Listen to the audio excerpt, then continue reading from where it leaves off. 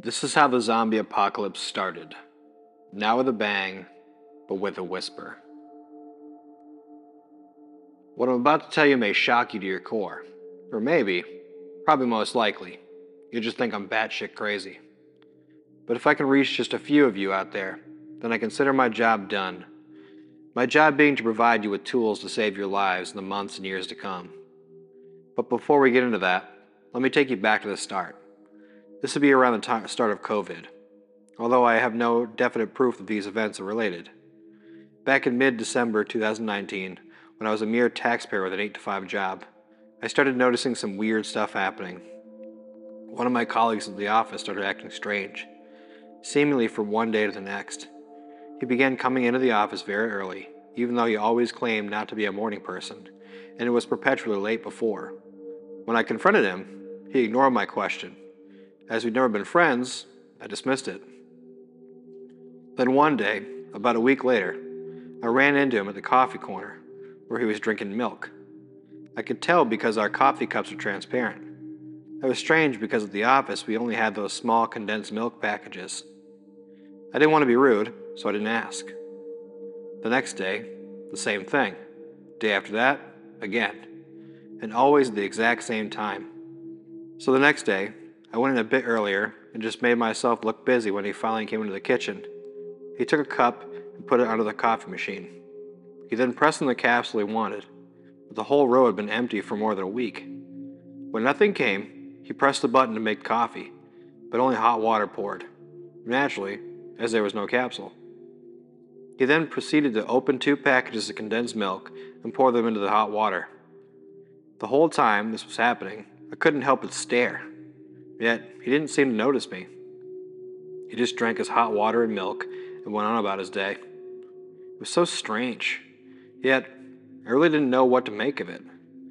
The next day, the row of coffee capsules had been filled, and he went back to drinking coffee. Beginnings of the years are busy for us, so I didn't have time to follow him around properly. But sure enough, the very strictly timed routine continued as far as I could tell. That was the first instance I noticed something wasn't right in the world. And because it was such an isolated case, it didn't even cross my mind that it would mean something bigger was lingering in the shadows. Then, COVID started. It was insane. Lockdown, working from home. I had very little social interaction. Then, finally, we were allowed to go to grocery shopping. And there I noticed more weirdness. It was small. So small that if I hadn't had the experience with my colleague, I might have missed it. Remember how in COVID, there were certain supermarket aisles that were just completely empty? Think toilet paper, cans, flour, etc. Well, I'd noticed some people coming up the flour aisle, for example, staring at it for 30 seconds and then leaving. I'd noticed the same people doing the same thing every day at the same time. Then, when the flour was resupplied, they'd grab a bag. Every day, a bag of flour, or a can of tomato soup, or a pack of 8 rolls of toilet paper. Every day. 8 rolls of toilet paper. What a shitty household, right? So I decided to follow these people. There weren't many, maybe 1 or 2 in each supermarket, and some, none. I just started going to various supermarkets and noting behaviors down. I had named my subjects. I had Flower Power, Crap Rap Fella, Soupy McSoupface, and so on. I was so intrigued by Crap Rap, so I followed him first. This was around May, but I was still working from home, so I followed Crap Rap home the first night, and then the early next morning, I packed my work laptop and camped his building, intent on following him around the whole day. He came out around 7:15, dressed in a gray suit, and went to the bus stop. He got on number 12 and got off 4 stops later in an office building. I couldn't follow him there, so I proceeded to work from the coffee place across the street. Crap Rap got out at 5:15, went to the bus stop, took number 12 in the other direction, and went home. At 7:20 in the evening, Crap Rap got out of his house again, this time dressed in jeans and a t-shirt, and went to the supermarket where I first met him. He did his grocery shopping, every day the same, including 8 rolls of toilet paper, and went home. At first glance, this was so ordinary, so normal, that I was the crazy one, borderline stalking at this point. But those 8 rolls, I just couldn't understand. And then the standing and the staring at the aisle. and my colleague with his hot water and milk. So I went back the next day, and sure enough, Crap Rap did the same thing at the same time. The only thing that was different was his clothing. Work 7:15 to 5:15. Grocery shopping at 7:20. Always with an 8 roll. I followed him for a whole week. On Saturday, he wouldn't leave the house until 7:20 to go grocery shopping. On Sunday, he wouldn't leave at all. I then followed Flower Power. She also had a strict routine, albeit different from Crap Rap's. She'd leave the house at 5:30 and she'd work at a bakery. She'd come at 3 and go grocery shopping at exactly 6:25 p.m. Soupy seemed to be a nightclub bouncer, so he'd do his grocery shopping at lunchtime and he'd work nights. 1 p.m. for food, always with that 1 can of tomato soup, working 6 p.m. to 6 a.m. None of these people drove cars. None of them were seen in the company of others apart from at work, and none of these people went anywhere else. My colleague, whom I'd named Coffeeson, had a routine of his own. It could be that I stumbled upon a few very sad people, with not much going on for them, or it could be that there was a pattern. So I went online. At first search, on regular sites, news outlets, and the normal part of Reddit, I found nothing. Then I dug deeper. More obscure places, conspiracy theory subreddits, and the sort. Sure enough, not long after, I stumbled upon similar anecdotes. I lurked around those websites and subreddits for a few weeks as they got more and more visibility. First, there were maybe a dozen people describing such happenings. Then, by the end of 2020, there were thousands of accounts. Not enough to become mainstream, but enough to catch the attention of mods and supervisors. The accounts started getting banned, and the posts or articles were removed. Beginning in 2021, there was little evidence left that anything was happening. Sure enough, on my end, Crap Rap. Where was he storing all that paper? Soupy & Co. was going strong, and I'd added a good 20 or so more of these people to my list. It was getting difficult to survey them all. I decided to take action and talk to someone. I looked on Reddit for one of those accounts I had observed before, but, not unexpectedly, I couldn't find them anymore. Then one day, on an obscure subreddit, someone posted something about it. The user said that the post would be removed within 15 minutes, but that if we had any sort of encounters with what they were calling robot people, to contact them right away. So I did. The user responded instantly, giving me another username. I was vetted for about an hour, and then was directed to another user. This one asked me to describe my encounters with the robot people, and then I was directed to another user. I felt like I had called IT support was being jerked around. Finally, about 5 hours in, I was giving nothing but the web address to a forum. There, I could find again the thousands of accounts removed from the mainstream internet in the months prior. Since I promised myself I wouldn't be the quiet observer anymore, I started interacting with the forums. Soon enough, I was contacted by someone from the area. They had guessed my location based on Crap Rap, who they observed at their local supermarket. They seemed to be a community that believed in the existence of the robot people, and I was invited to meet them in person. At first, I was very reluctant. For me, what I was reading in the forums and what I had experienced myself, it became a little too much, so I ignored the invite and distanced myself for a while.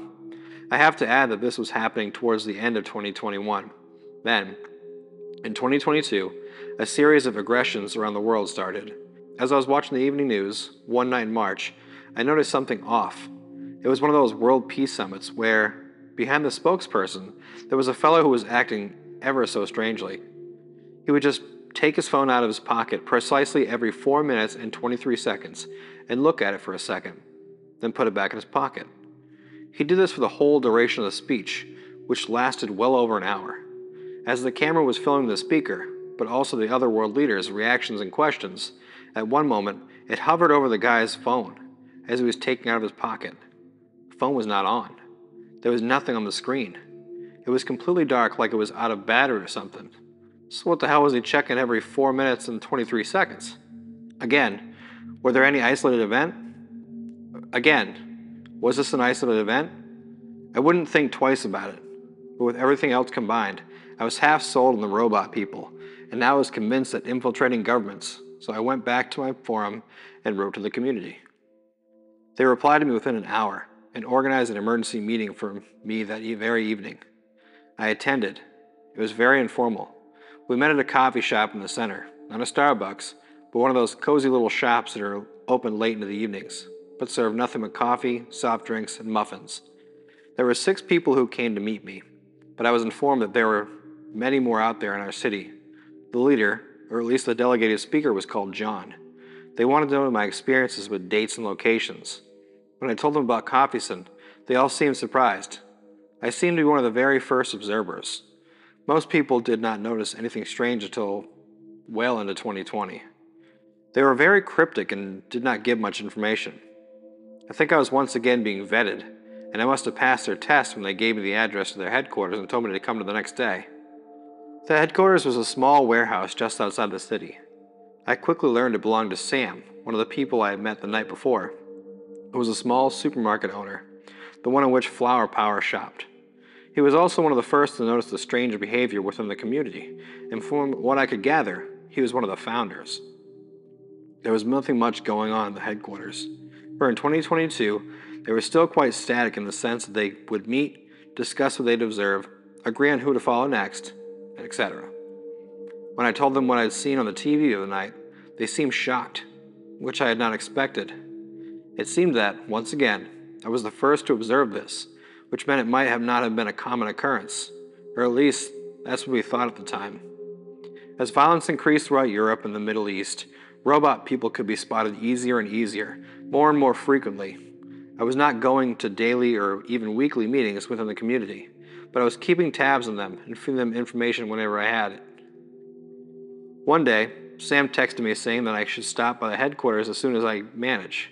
It was early 2023, and I hadn't been there in about 3 months. I stopped by after work. It was busier than usual, but I bumped into John on the way from the parking lot. He told me that they'd made progress, and I wasn't sure what that meant. We never made any moves, so how could we make any progress? I thought. It all became clear as we stepped inside the main hallway. Instead of the usual warehouse setup, it was now transformed into some sort of studio apartment, which was surrounded by what seemed to be plexiglass, a sophisticated, transparent cage. Inside, to my horror, no other than Coffeeson. I remember at the time, I freaked out. Full-on meltdown. They sedated me. I guess part of me never wanted to accept that something was actually happening for the longest time. And when I saw Coffeeson, my biggest fear came true. The one where I had become a part of a cult, a group of people with misplaced belief system who were now kidnapping innocents. When I woke up from my sedation, I was alone in a room with Sam. He explained to me that they reprogrammed Coffeeson to believe that it's always Sunday, and for this reason, he never leaves his apartment. They did so by changing his phone date, which they would always reset every morning. They reconstructed the apartment here. Coffeeson had no idea he was being watched. He would just wake up, check his phone, and then sit on the bed, the whole day as if he was waiting for something. He would not eat or drink, nor would he use the bathroom. He'd just sit. And when night came, he would lie down. They showed me, and I could not believe my eyes. This was Coffeeson's 8th Sunday in a row. He hadn't eaten or drank in 8 days, and yet he looked perfectly fine. I wonder if that's what the rest of them do when they're on a Sunday, or even every time they're alone in their apartments or houses. Sam and John confirmed to me that it was. I asked what was next, and they told me they were trying to see whether they could find a doctor to do tests on Coffeeson. This made me feel uncomfortable again. Sam then explained to me that he couldn't let me leave until the shock wore off, as they couldn't risk me alerting authorities. My reaction was bad, apparently. Unfortunately for me, they knew my living situation fine. Well, they knew I had no one waiting for me, not even a cat or a dog. They made me ask for days off from work, and I complied. I was scared. Scared of these people, but also scared of Coffeeson, of what this meant for the world. A few days later, after several talks, I wholeheartedly agreed that it was for the greater good that they test Coffeeson. There were several similar developments in other parts of the world, so I managed to find a doctor. Maria had seen a couple of other similar patients. She confirmed that Coffeeson was no different. Coffeeson was not alive. He did not have a heartbeat or brain function. It was like he was in a coma, but seemed to be able to perform predetermined mechanical tasks. Maria used the word zombie, Coffeeson was, for all intents and purposes, a non-aggressive zombie. That was the first time it occurred to me, to us, that the zombie apocalypse had begun. Then Maria ran some more tests and left to see another community. We kept in touch with people from all over the world at a greater scale since then. One day, this was maybe in the middle of summer, we received a message from our friends in Pakistan reporting small, isolated incidents that they could not explain. One of the zombies that we're tracking went full-on aggressive and started killing people on the streets, after which he was just exploded. The news did not pick it up. Similar reports came from Afghanistan, Uganda, and even Ukraine. Nothing was reported, but we received some video footage from surveillance cameras. In one of them, you can see a tall man walking up to a zombie in a mall, whispering something in his ear, and then turning around and walking out. Cool guys don't look at explosions, I guess. What followed immediately after was a massacre, with no survivors. Last week, Sam was attacked. It happened in his own supermarket. Someone activated flower power. 8 people died. 12 were injured. He's still in the hospital. We thought our small city would not be at risk, not so soon at least.